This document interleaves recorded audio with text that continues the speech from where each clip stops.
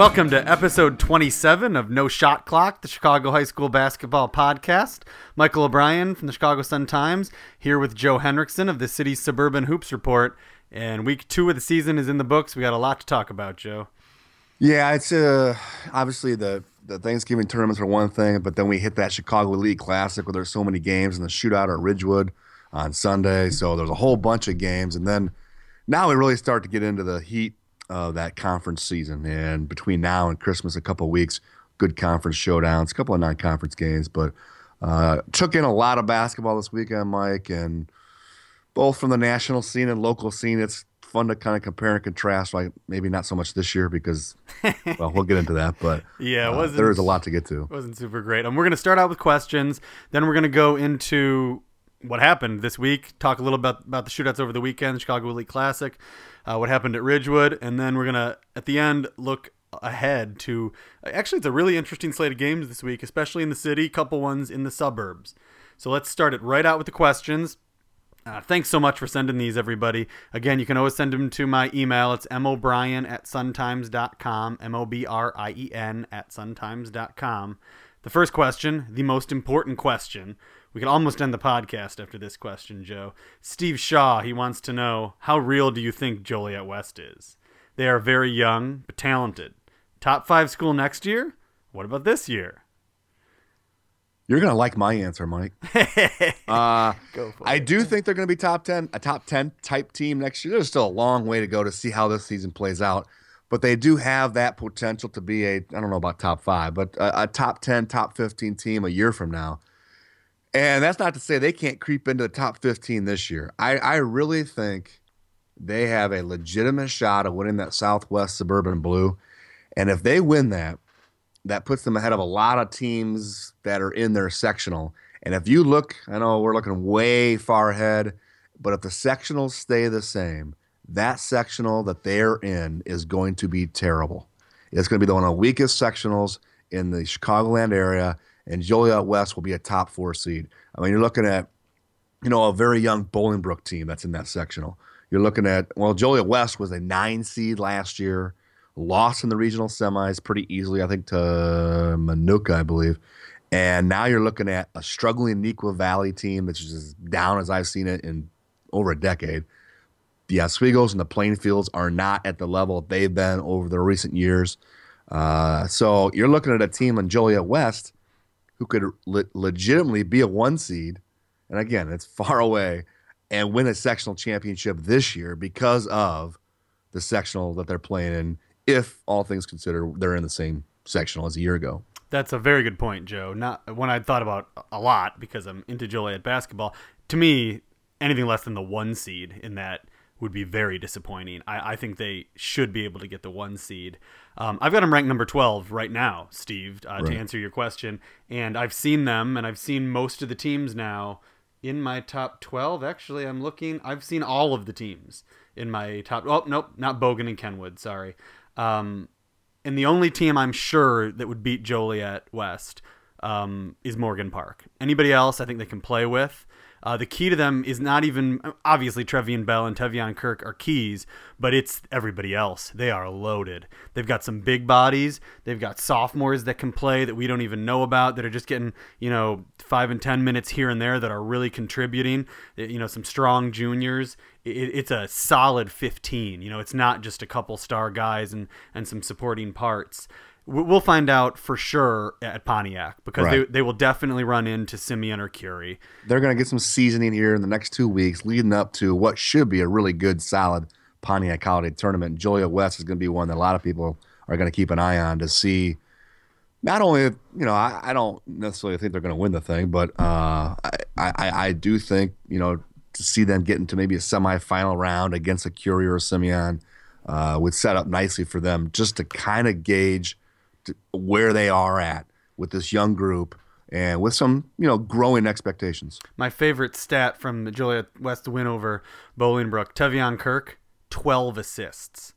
Most of the teams at the Chicago Elite Classic did not have 12 assists in their games. I think it was Rick Malnati who once told me, and maybe he says it a lot, that good teams assist on, at least half Are those your stats? of their baskets. No, they are not my stats. I did not cover the Joliet West game.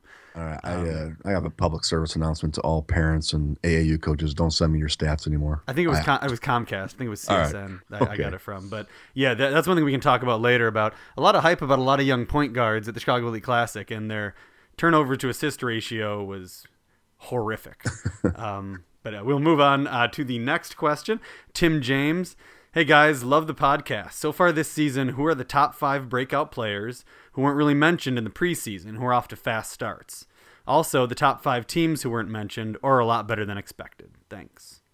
Mike, I get always kind of twist and turn on that type of question because I almost like to hear your reply or input on the breakout players, because you get it in your head. For somebody like me, we evaluate 12 months a year, and you see them all spring, you see them all summer, and you start kind of assuming that people already know of these players before they really do, just because you've been watching them and you've been talking about them so much. And I mean me, but the players that I highlighted really at the beginning of the year have really kind of backed up my assumption of their breakouts, like the Demarius Jacobs of the world, the Evan Gilliards, even though he's only played one game, some of these juniors, but Nana Ackenton of Bolingbrook.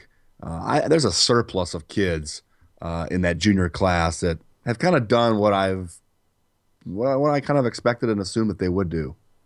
Yeah, boy, I've seen so many players that already 2 weeks in that I think first off we have to say that right now maybe you would have to say universally the biggest breakout, just based on how his team is doing and what his numbers are, is Glenbard West's Justin Pierce. He's made people talk. People are thinking about Glenbard West basketball like they haven't in a long time. And so I think he has to be number one. And that's my perfect example. Really in the spring and summer, you're watching him so much, and he's getting the scholarship offers. And but again, I mean, for the high school basketball season, and as a high school basketball player, you're absolutely right. And a couple of kids, Tawan Agee is an unknown at Hyde Park, 6'6", 6'7" forward. He's going to start getting Division I offers, and nobody even knew about him coming into the season, to be honest with you. I mean, they really didn't. And he is going to keep climbing my rankings. He is going to keep grabbing more attention in terms of college coaches and college coaches and scholarship offers. And George Wilborn at De La Salle has kind of broken out. Yeah. I was high on him as a sophomore. He was pretty good last year. He battled some inconsistency, but he's broken out. He's a big-time athlete as a guard at De La Salle. And, we saw a junior this weekend, Jacob Keller at Fenwick, who, again, another player I saw a ton of this spring and summer, who I like, a physical guard who gets to the basket. He's got a Division I, II, or a couple of Division I offers already, but he's a player not a lot of people know about. He played really well in the Chicago Elite Classic and was really a prime reason why they beat Oak Park. Yeah, the other, I would say, breakout players, to me, he was the biggest local breakout player at the Chicago Elite Classic. It was Riverside Brookfield's Mark Smith. I saw a lot of him last year, and he was a good player, but he was nowhere near as good as he was on Saturday, especially considering he had an injury. If RB has a big man like that producing like he did that day, they're going to be even better than I thought. Well, they're going to need them. They're going to need him to be like that all year, because that's the one kind of weakness they do have, is a presence inside and depth and some balance between inside and outside. So, yeah, you're exactly right. He was big. The other guys I'll mention that I saw, Austin Ritchie from Marion Catholic has put together a lot of solid games, and he's somebody I didn't know anything about at all. Big sleeper, Mike. Yeah. He's a prospect, too. I mean, he's not just a player. He is going to open eyes this year with he's a sneaky athlete with a good shooting range as well. Trellin Morrow and Jeffrey Boyd from HF are two who really definitely right away. Jeffrey Boyd especially, he passes the look test, and Trellin Morrow is so confident. He didn't play in the Joliet Central loss from what I'm hearing, and that's a big loss for them in that game. As far as the teams, I mean, there's a couple of public league teams, Farragut being one of them, who I didn't know a whole lot about, and Lincoln Park, I think they're 4-1 or 5-1, and it's not just the record, but it's they've played some decent competition, quality opponents. They've lost 2 now. They lost to Bennett and they lost to Notre Dame. I mean, obviously, no shame. Two good losses, but I think they beat New Trier by 20 and they beat Loyola by 10. Yeah, more about them being more competitive at a higher level than I anticipated. Seton Academy is another team that I didn't have a whole lot of knowledge on going into the season. And you know what? I know Maine South didn't beat anybody really at Thanksgiving, but here they are again, sitting. Aren't they 5-0? Yeah, but I'm just saying. Please, let's not start this again. No, I agree. They've beaten Chicago Math and Science, Maine West, Prosser. I wouldn't have thought they would beat Loyola Academy either. So I just they're getting ranked by people already, and I mean, they are. Yes, it's. I always come off as this Maine South hater. I'm not a Maine South hater, but at this point, to rank Maine South, I'm sorry. No, I'm not going that far. I'm surprised they're 5-0. That's all. But it's Chicago Math and Science, Maine West, Prosser. I would have never thought they beat Loyola. Well, they didn't beat them by anywhere near as much as Lincoln Park did. A win's a win, man. I guess, but yeah. Hey, this shows you though. You go get yourself a win in the Chicago Elite Classic. Well, and this goes also. You'll be fine. I was searching for. You brought it up last week. The unbeatens. I mean, yeah, we really don't have any unbeatens. No, it's pretty rough. That's true. So we'll give Maine South credit for that. But I mean, yeah, I don't know. Okay, let's hit it up here. Next question. From Richie Kwok. He's a good friend of the podcast. Saw him out at Ridgewood on Sunday. High school basketball junkie checking in. Says thanks for the coverage. Says a lot of complimentary things that I won't read. He said, I was wondering what you guys think about Jaleel Okafor's recent off-the-court issues. Having followed his entire high school and college career, it seemed like he was a model student athlete. What happened? I was a big Jaleel Okafor fan. Always have been. I like the kid. He's been more than respectful to me, and I stand by the kid. But this goes into, and I'm not saying people shouldn't be able to go out of high school, out of freshman year of college to go to the pros. I'm not saying that. I think it's their right. That's how it should be. I'm in that camp. But man, the word that comes to mind is just kind of stupidity. And that's what you get oftentimes with a 19-year-old, an 18-year-old, a 20-year-old, 21-year-old. You sit there and you think about, again, everybody that goes to college up until the age 21 and the things they do and the things they say. This is a whole different platform he's on, and he just did some stupid things that are indicative, I think, of some problems when players do leave college, when they do go out of high school straight to the pros, and you're going to have those. So I just, and again, I'm not saying you shouldn't be allowed to do that, but that comes with the territory when these types of things happen. I would just say, Richie's got the phrase, it seemed like he was a model student athlete. What happened? I would say, in my advice to high school basketball and sports fans in general, I have contact with these guys. Jaleel Okafor, like you said, Joe, I think he always called me Mr. O'Brien. He was a nice kid. I don't have a bad word to say about him.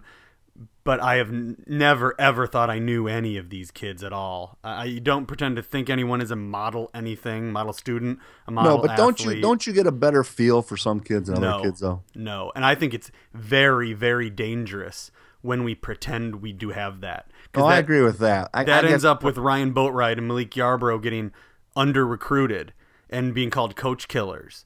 And all these things that happen, my job especially, I'm not into ranking anybody for recruiting or anything. My job is some end-of-season awards just to say the truth of what I know.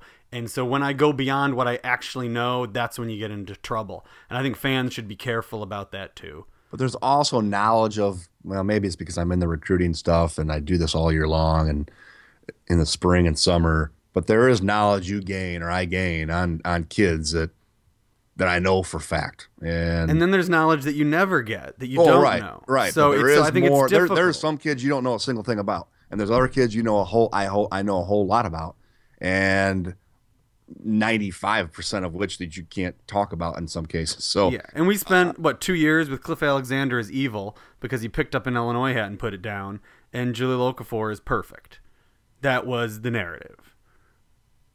Well, I don't necessarily think that was the only thing. I mean, there was other issues, but I mean, and it led to the eligibility, all these things. I mean, they're going to pile on when they do that kind of stuff. When that kind of stuff happens, no doubt. But if Jaleel had been at Curie and Cliff had been at Young, who knows how eligibility would have gone? You know, I mean, wait, what? If Cliff Alexander went to a better high school that filled out their reports, you know, and had everything in line, he wouldn't have lost the city title to begin with. You know, I'll fill out the right, paperwork. So you're placing the blame on Curie. Sure, yeah. Well, I mean, it's just it depends when the kid starts. But just we need to stop pretending we know these people. We don't know these people. Well, the other thing is why does anybody care? I mean, people want people to be good, and every once in a while, it's fun to have a villain. I mean, it's natural. The whole world's a narrative, so we like. It's just hard for me to have villains in high school. I don't see the point in having a villain in high school. Illini fans like to. I'm gonna stop before I get in trouble. Okay, next one is Malcolm Lively. He's asked some good questions in the past, got some great ones now. You know, basically about the Chicago League Classic, so we need to hit these. Can't really put these off till next week, so we're going to try to go through them quick. He's got 5 questions here, but they're good. First one, how good will No-Gel Eastern be on the next level? He seemed really skilled in person, but not very quick or athletic. He reminds me of Malcolm Hill. He may have looked a step slow compared to Morgan Park's quickness. I know you've seen him play before, so I wanted your take.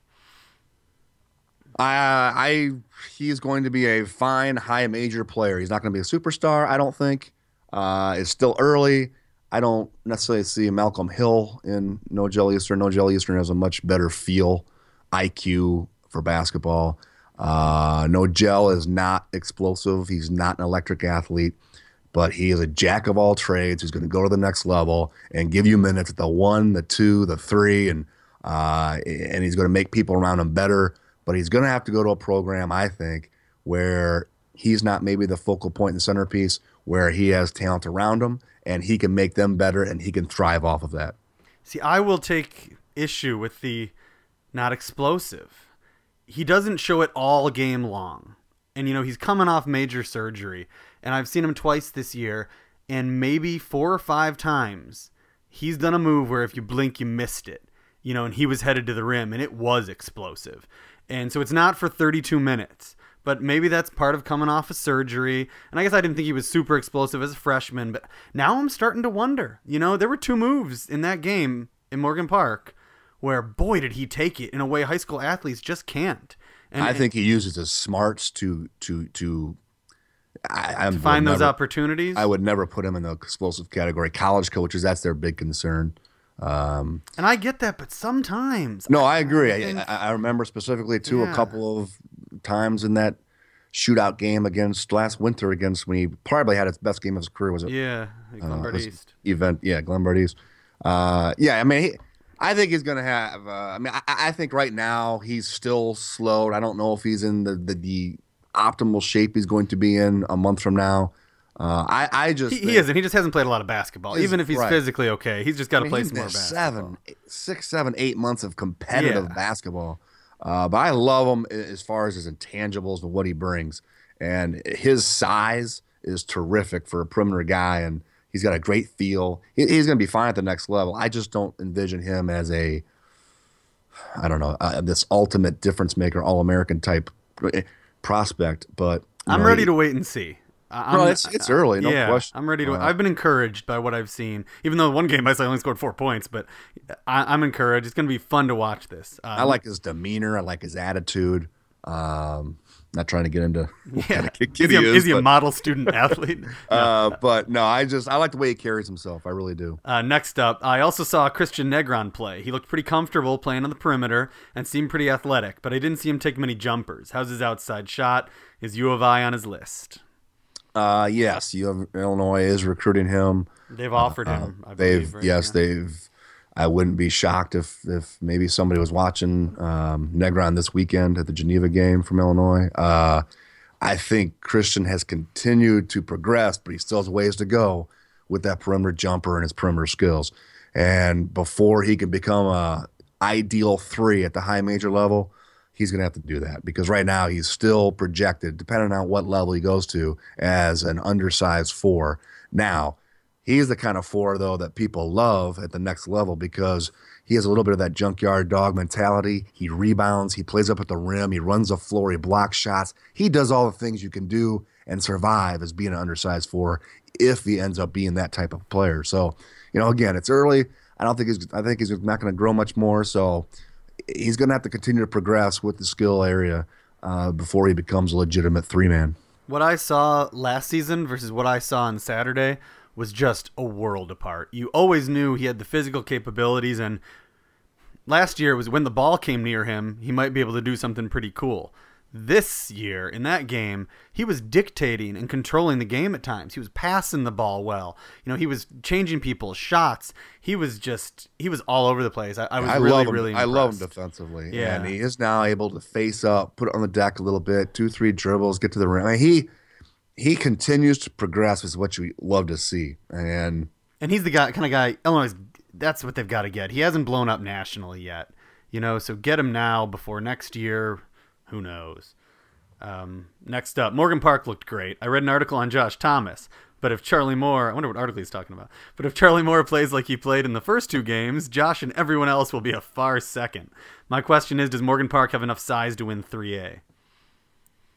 Yes, there's no question they have enough everything to win 3A. Charlie Moore is my favorite for player of the year. I don't count the 55-point intramural game as one of the games. But you're counting Maine South's 5-0. No, I mean it'll go in the stats. The 55 points playing in the second. We won't get into that, but and he was very good at the Chicago Elite Classic. I don't know if he was off the charts. He's my player of the year type game, but Charlie Moore is to me, was the favorite and will continue to be, especially as Morgan Park plays out this season, because they're going to be, a very tough out in Class 3A.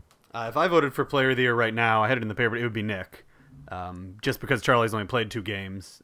Nick's been pretty stellar. St. Joe's might have the best resume of any team in the area right now, and he's been the best player in all of those games. I'll opt out of the December 7th player of the year. Yeah. The vote. Yeah, but no, I think it's going to be close. I think Charlie's far from a runaway choice. We said that at the beginning of the year. There's, as far as teams and players, there's not runaway teams or players in this year, and that's what we've seen so far. Morgan Park has more size than Belleville-Althoff, so of course they have enough size to win. They don't have one guy they can count on every time, but they've got 4 guys who can, consistently rebound and try to rebound, which is mainly the key in high school basketball, is that they're crashing the boards at all times. Now, if they're going to get scoring out of those guys, that's the question. If Chapman, this Linnell Henry, boy, he was a revelation. He was running the point at times for Morgan Park. He was something else. He's a big boy. Next up, and I don't know about this. Any word on why Paul White hasn't played yet for Georgetown? I know he had an injury early on. I can't remember what the injury was. Yeah, I would have asked his mom, who was running the media stuff at the Chicago League Classic. I didn't know he wasn't playing. So we can't answer that one. But the next one I can answer. It's probably my 3rd question about this kid, but I'll keep asking until I actually see him play.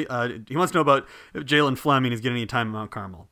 Yes, he is. The game I watched, he came off the bench and actually had a lot of playing time and was pretty decent, and he's grown quite a bit up and out. He's strong. He's much taller. I think he's going to have a pretty nice couple of years for Mount Carmel, for a team that maybe should have gotten my number 25 spot. Mount Carmel's 5-1 right now. Only losses to Evanston. And so, yeah, I think Jalen Fleming's kind of worth checking out at this point. Another breakout player, Mount Carmel's Christian Peavy. Get a look at him. He's a good-looking talent. And this is going to be the final question of the podcast. Brian Moran, who has not answered or asked a question before, says he's a big fan of the podcast. After seeing many great games at the Chicago Elite Classic this weekend, who from Illinois and who overall would we pick as the tournament MVP? I think overall is pretty easy. Yeah, Jason Tatum from Chaminade, no question. And for the win, the production, and what he did for his team, and he's not a high-level prospect, but Jamal Burton from Morgan Park was probably, he and Zach Norvell were the 2 guys that fueled their team's wins of the Illinois teams. Yeah, that's a I had a little bit more trouble picking this one than I thought I would. I think I'll go with Zach Norvell. He had like 9 boards too, I think. Yeah, he had 8 or 9 rebounds. Yeah. I think I'll pick Zach Norvell as my MVP, especially because turned out they needed every point and rebound of that at the end, whereas Morgan Park might have been able to win even without Jamal Burton. Right. All right, so thanks everybody for the questions. A lot of good stuff in there. So let's kind of go through a little bit about what happened this week. We'll start out with Chicago League Classic, since that was the biggest, and the biggest game in it. Well, 2 huge games from a local perspective. It was Simeon's win over Young, which if you watched it, I don't know what anybody thinks they really learned about both these 2 teams, because I'm pretty puzzled. First game, I mean, Whitney Young has a bunch of guys who haven't played much varsity game experience. I mean, it is a first game, so I guess what I learned from Simeon is what I wanted to learn. I was very pleased with. It's really clear that Evan Gilliard, Josh Thomas, and Zach Norvell are going to play 32 minutes. They're going to be the team, and then Robert Smith's going to piece in around them. And do what though? That's what I left as my question mark is. But that's better than the line change thing. I was worried we were going to have another 5 in, 5 out. Right. Here. There's just so many guys. I mean, how many guys did they play that game? Do you remember? I've got it right here. I mean, they played 9 guys, maybe 10. I think a lot less than less than you think. Well, at least 8. 9.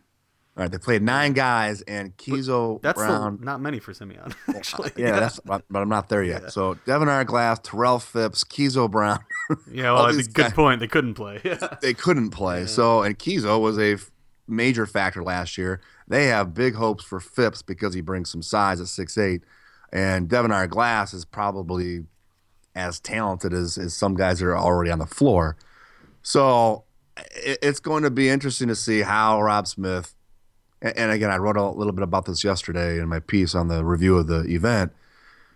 A lot of that just plays itself out with buying in and defensively and who's producing. So, but it's still going to be a task because there's not a lot of separation between a lot of those guys, particularly the young ones. Yeah, it's going to come down to size for a lot of it. Coupette and Gordon are going to be in there, and Phipps when he gets back because they're bigger. But somebody's going to be left out of the mix by January, February. One of those guys, one of the older players, I really think is going to be phased out. I don't know who it'll be. I just there's just a little bit too much talent in the lower levels that I think are going to force themselves as they gain maturity and they gain varsity experience that are going to be forced to play more minutes. Yeah, no doubt. Well, I mean, he's going to have to improve or it's going to be Ben Coupette. That's the first issue. Sure. He's not offering anything offensively. He was okay rebounding, but I think he had 5 rebounds. I think he had 4 rebounds that he grabbed and then somebody took the ball from him, by the time he got it down. And so unless that changes, he's going to be of the older guys, the one that's sitting for sure. But Young looked like a timid first game, first varsity, big stage. That first half, I mean, they looked bad. Yeah. But I still have confidence in them and being a team that's going to progressively get better. And I absolutely love their point guard, Xavier Castaneda. I think the world of him. I think he's one of the best players in the state, regardless of class. And he is going to be the key. I mean, this is his team. And to have that piece at point guard is going to help alleviate some problems. Not next week, not 2 weeks. I'm talking February and when comes state tournament time. Yeah, you look at the stats for this game, and it's kind of a miracle that Young got back in it. They were 12 of 22 from the free throw line, 3 of 14 from 3, out-rebounded by 10, a lot of turnovers. In the warm-up, when it started, you knew right away things were bad. It's never a good sign. If you ever bored at a high school basketball game, especially a high-profile one before it starts, take a look at what the team is watching during warm-ups. The young kids were looking way too much over at Simeon. It was not a good sign for them at all, and they played like it in the first half. But then they came out in the second half, and they showed their toughness to me. They never gave up. So many times. I think they're down by 19 early in the fourth quarter. And they came back and fought and really forced Evan Gilliard and Simeon into a ton of turnovers at the end. Enough stuff that, as good as Evan Gilliard was during the game, and I think as much as Castaneda controlled things for Young, Evan Gilliard did on the Simeon end of the court. But you got to be concerned if you're a Simeon fan about what happened to Evan Gilliard at the end of the game. I mean, he was upfront about it after the game that he was just turning the ball over constantly. At the end, he's got to fix that. He ended up with 7 turnovers. I think 4 of those were in the last minute. I mean, it was really, really concerning to see Simeon kind of try to give that game away at the end. Overall, it was, though, a much more solid performance from Simeon, especially in the first half. I just don't I wouldn't want to play Simeon my first game of any season. Yeah. And I know it's a draw, the Young Simeon game. It's excitement. It adds to the event. But that as a first game, as a Simeon, Whitney Young, particularly Whitney Young in this season, I guess I give credit to Young for scheduling or playing Simeon with such a young group in the first game of the season. But that I don't know. I don't like it. Yeah, they know what they're getting into now. Lucas Williamson talked a little bit about that, about how he'd been through a lot of these, and he just knew that a lot of the other guys were going to get their first taste. So I guess they got that out of the way. I was maybe equally disappointed in the Morgan Park Evanston game. I thought it was going to be a little bit cleaner. I thought I'd be a little bit more competitive. I thought defensively, kind of both teams. I mean, Evanston will figure some things out again. We're still talking 2-3 weeks into a season. But even Morgan Park, I mean, second chance scoring opportunities, rebounding, particularly in the first half.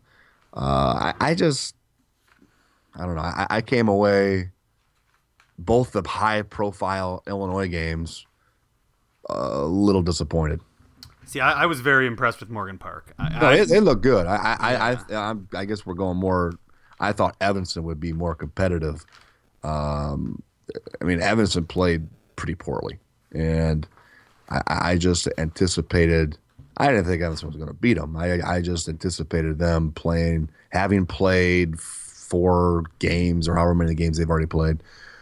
I just thought they'd be a little bit better, cleaner, tighter game than what we saw. Yeah, I think we would have seen that from Evanston against Simeon or against Young, but it's why Morgan Park's been in 3 consecutive, finished third place last year, but you can't simulate what Morgan Park does to you and the chaos they create and the runouts and the constant pressure. Yeah, it's so difficult to deal with, and Nick Irvin does not get enough credit for that. People just don't understand, I think, that it looks chaotic, but when you're the ones causing the chaos and you revel in playing in it, it's just really hard for a great coach to even prepare his team for. And people could say whatever they want about Nick Irvin and Morgan Park and just what you're saying, but I tell you what, over the last, I'll say 4 years, there's not a team that has played with more energy, more competitively, and harder on a consistent basis than Morgan Park. Not one single team I've seen. Yeah, you're 100% correct. And that goes with what you're talking about as a coach and what they are about. And again, it's hard to you just have to expect that when you're going in there to play Morgan Park. And teams that aren't, I mean, like you said, it's just so hard to replicate what they do to you. Moving on here from the Chicago League. Well, we can hit the other ones quickly. RB put in a nice showing, I thought, against a really good Gonzaga team. RB was missing Skylar Nash and Henry Trellenberg, but I mean, I thought they looked pretty good. I didn't expect them to win that game. They had it close for maybe 2.5, almost 3 quarters. What was your thoughts on that one, Joe?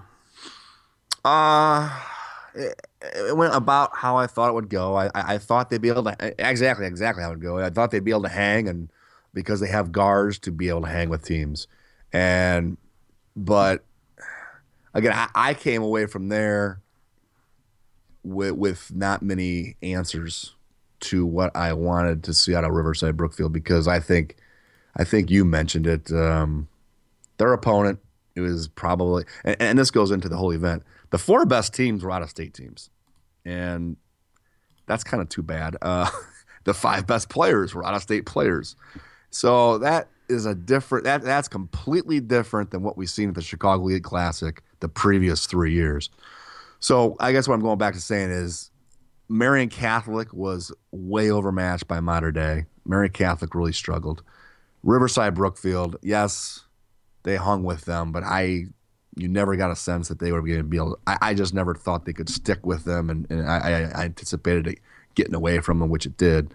And so in those types of games, I don't know how I can take a whole lot from them when we're matched up against these out-of-state teams. I think I took a lot from the RB game. I thought it was the best played game of the 2 days. I thought there was great flow to it. Both teams were hitting shots. That part's true. And I think the fact that RB this early in the season was able to play that kind of game against such a good team is a really, really great sign for them. So I took a ton from that. I'm very confident in RB. They just they were capable. Yeah, they don't have the talent and they weren't good enough, but they were capable to play a really fun game to watch with a team like that. And I think especially with what we've got going on in the area this year, that's going to take them. I'm still waiting for them to just lock down defensively and get stop after stop when they need them. And that's what got away from them in the third quarter. Well, yeah. I mean, and turning. Those guys were fast. Yeah. And again, that's why I don't know how many teams they'll play like that between now and Peoria. I mean, I just, but, the local teams, I mean, Marion Catholic struggled. The Oak Park team is going to be one I think we're going to have to try to figure out between now and Christmas because they are struggling a bit. Fenwick has just got that. You win with guards, and Mike Smith is the catalyst. He's so solid and poised and makes good decisions, and then you got these supplemental parts around him. They don't have much size, and that could hurt them. But I like Fenwick. They are who I thought they were. Some of the other big things we should mention from this week, maybe the biggest upset of the week was Thornridge knocked off Bradley Bourbonnais, who was number 10 at the time, 77-66. I didn't know anything about Thornridge. I know there was some drama about if Rocky Hill was going to stay on as coach. He did. But this is a huge win for Thornridge. Dimitri Woods scored 25, and it's really it just makes Bradley Bourbonnais look like the same team they were last year, where sometimes they're going to be really good, and then they're going to drop some games that they shouldn't. And then they did lose Peter Gray, 12. He would have been a 14, 15-point scorer for them this year. Terrific perimeter shooter. That hurt them a lot. But I think every week we could be talking about teams that were upset. You're right, but this was one of the teams. Yeah, yeah. No, I agree. And this season, I mean, I don't know how it's going to play out really, but I really do think it's going to be just a season like no other. I'm not trying to be dramatic. There's just not that many good teams, Mike. I mean, high level teams. Well, one team that may have proved that they're going to move into that for sure is Curie. Big win over a Canadian team. Good. Yeah, I moved them up from 7 to 4. I mean, I saw them beat Proviso West. A Proviso West team that got a nice win over Downers North actually this week, and they smashed Proviso West. They're playing a lot of guys. That always worries me a little bit, but it's a huge win for Curie. I moved them up to number 4. They're gonna. Well, if Devin Gage plays like that, exactly, and that comes down to you know what you're gonna get from Joyner. Right. Every night, yeah. I mean, if Gage is playing at a high level and producing at a high level and is engaged, that's a team. I mean, they are who I thought they were going to be at number 3 in my preseason number 3 team, and that's a big win. I don't know how big of a win it is again because it's out of state, but any win at the Marshall County Shootout is a big win. I've been there enough times. That's a high-profile enough event. They don't bring cruddy teams in there. And that's a big-time atmosphere. I will, regardless of knowing how good exactly Thonmaker's team is, Thonmaker is on it and was at that event, so I'm giving Curie full credit for a big-time victory. Other things from this week, I'd like to mention the De La Salle St. Joe's game.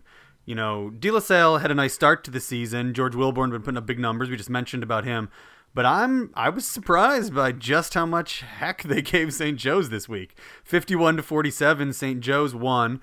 Nick Rekasevich had 18 and 17, and George Wilborn had 31. So I think De La Salle was probably underranked by a lot of us in the preseason. Yeah, I mean, De La Salle is with Wilborn. I mean, he is an explosive, athletic force.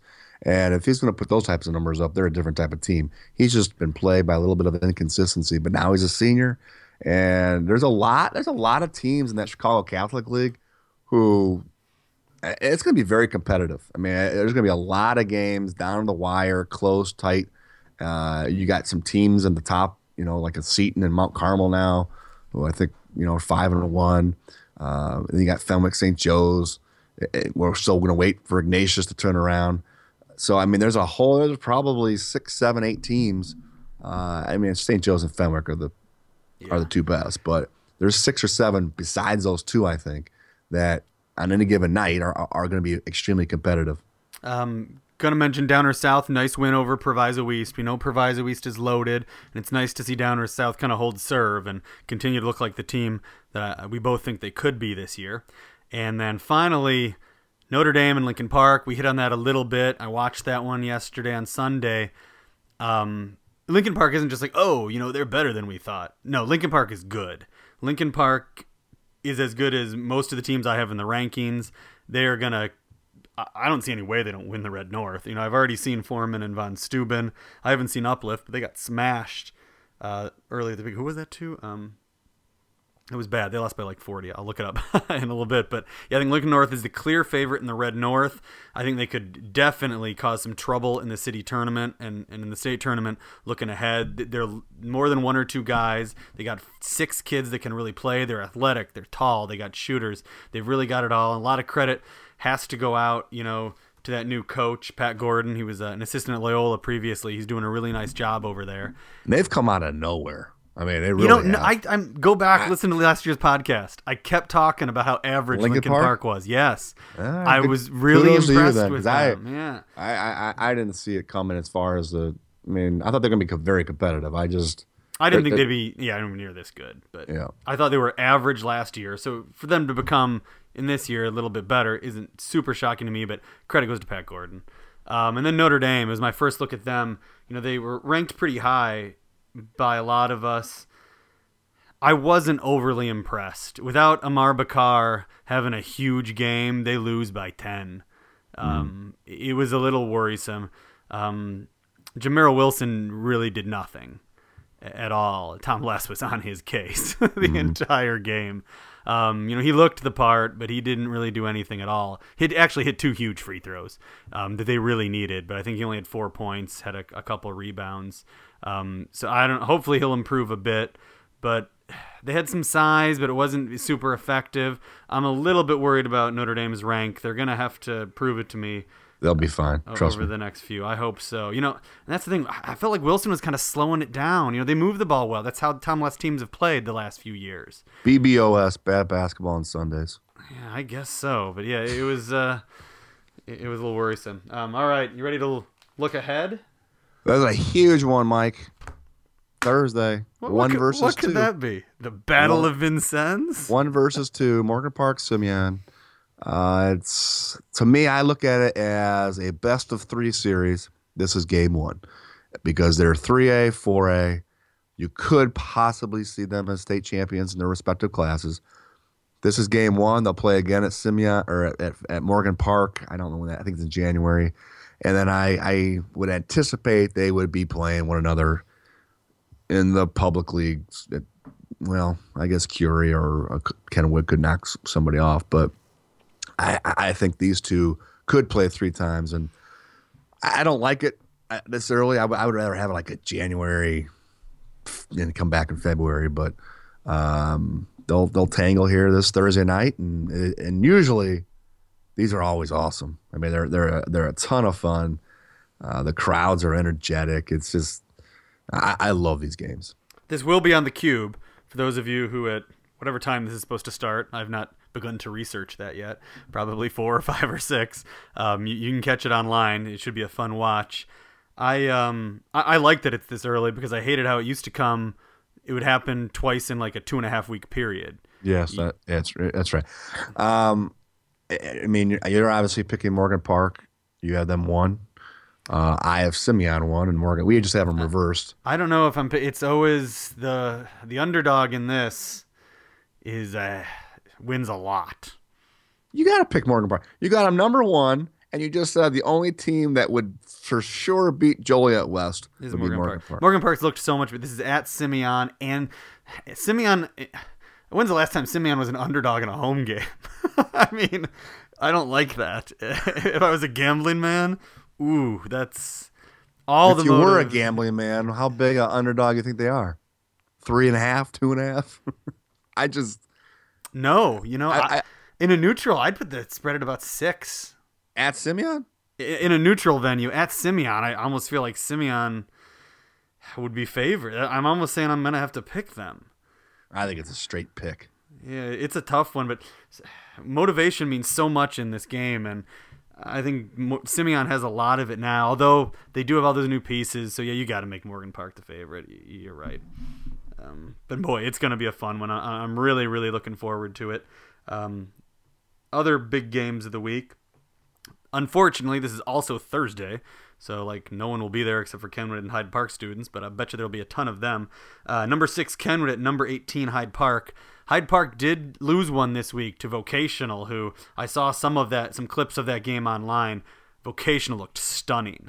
That's why I jumped them up from 25 to 13. I mean, they weren't just... They had some really stylish, fun basketball in that game. Quan Smith from Leo, the transfer, has really made a difference on that team. It looks like he's exactly what they needed to kind of bring together the pieces they had. So that's going to be a fun one to see if... Sorry, I got off on a vocational tangent. To see if Hyde Park, can rebound from that and deal with Kenwood, who nobody's seen yet. They're playing, I think, as we speak, in Detroit. Yeah, that's going to be a fun game. I think both of those teams came in as public league sleepers, and they're both trying to, they got something to prove. Both in their respective, they play in such tough conferences. They both get overshadowed. Hyde Park, all the talk's been about Kenwood and Curie. And then Vocational, all the talk is always Morgan Park, Simeon, and Bogan. So, both those, Hyde Park and Vocational are both teams that are kind of looking to make a jump to prove they kind of belong with those teams, and we'll see if that happens. But Kenwood at Hyde Park would be a good one. Yeah, maybe Kenwood, if they win today, pull off that win, we might know we've got another really high level team too, because it's tough on the road at Hyde Park. The other game, another public league one, number 14 Young at number 16 Farragut. Young at Farragut, I've seen a lot of these games. It's always a challenge. Even the best Young teams, I'm talking Jaleel Okafor and company, heading into Farragut, not something I know that the Dolphins relish. They get in and out of there pretty quick, and this one's going to be tough. And I'm interested because I haven't seen Farragut play, but from the big physicality part of it, that could give Whitney Young some problems because they don't have a whole lot of size. They don't have a lot of beef. They don't have a lot inside. So that could be a tough matchup for Young. Yeah, that I wish, I'm not sure if I'm going to that one yet or if I'm going to go to the other game we're about to talk about. It's Bradley Bourbonnais at Thornton. I'm tending towards heading to Thornton because I haven't seen those two teams yet, and I've seen Young and Farragut. But I guess this is a big one for Bradley Bourbonnais. I know it's early in the season, but I mean, you've already lost a conference game, and now you're at Thornton.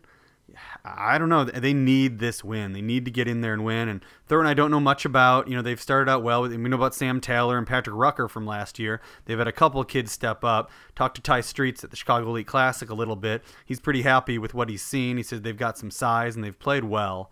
So that's going to be much more important game for Bradley, I think, than Thornton. Yeah, and Thornton's coming in with nobody. They're in a great spot. Nobody's talking about them. Yeah. Yet they're this big. They're a basketball giant in the south suburbs, and here they got a team that everybody's talking about coming to their gym. And you're right, Bradley can't start 0-2 in the league. Although some of those teams that we were, Lincoln Way West is already 0-1, I think. Thornton and Thornwood are both 1-0. So. I agree. Bradley Bourbonnais, just to kind of get a little bit of that mojo back, could go into a tough place to play, and get a win would be big for them. All right. Thanks, everybody, for listening. It's been another, not too long, didn't quite hit an hour episode, but we will be back next week.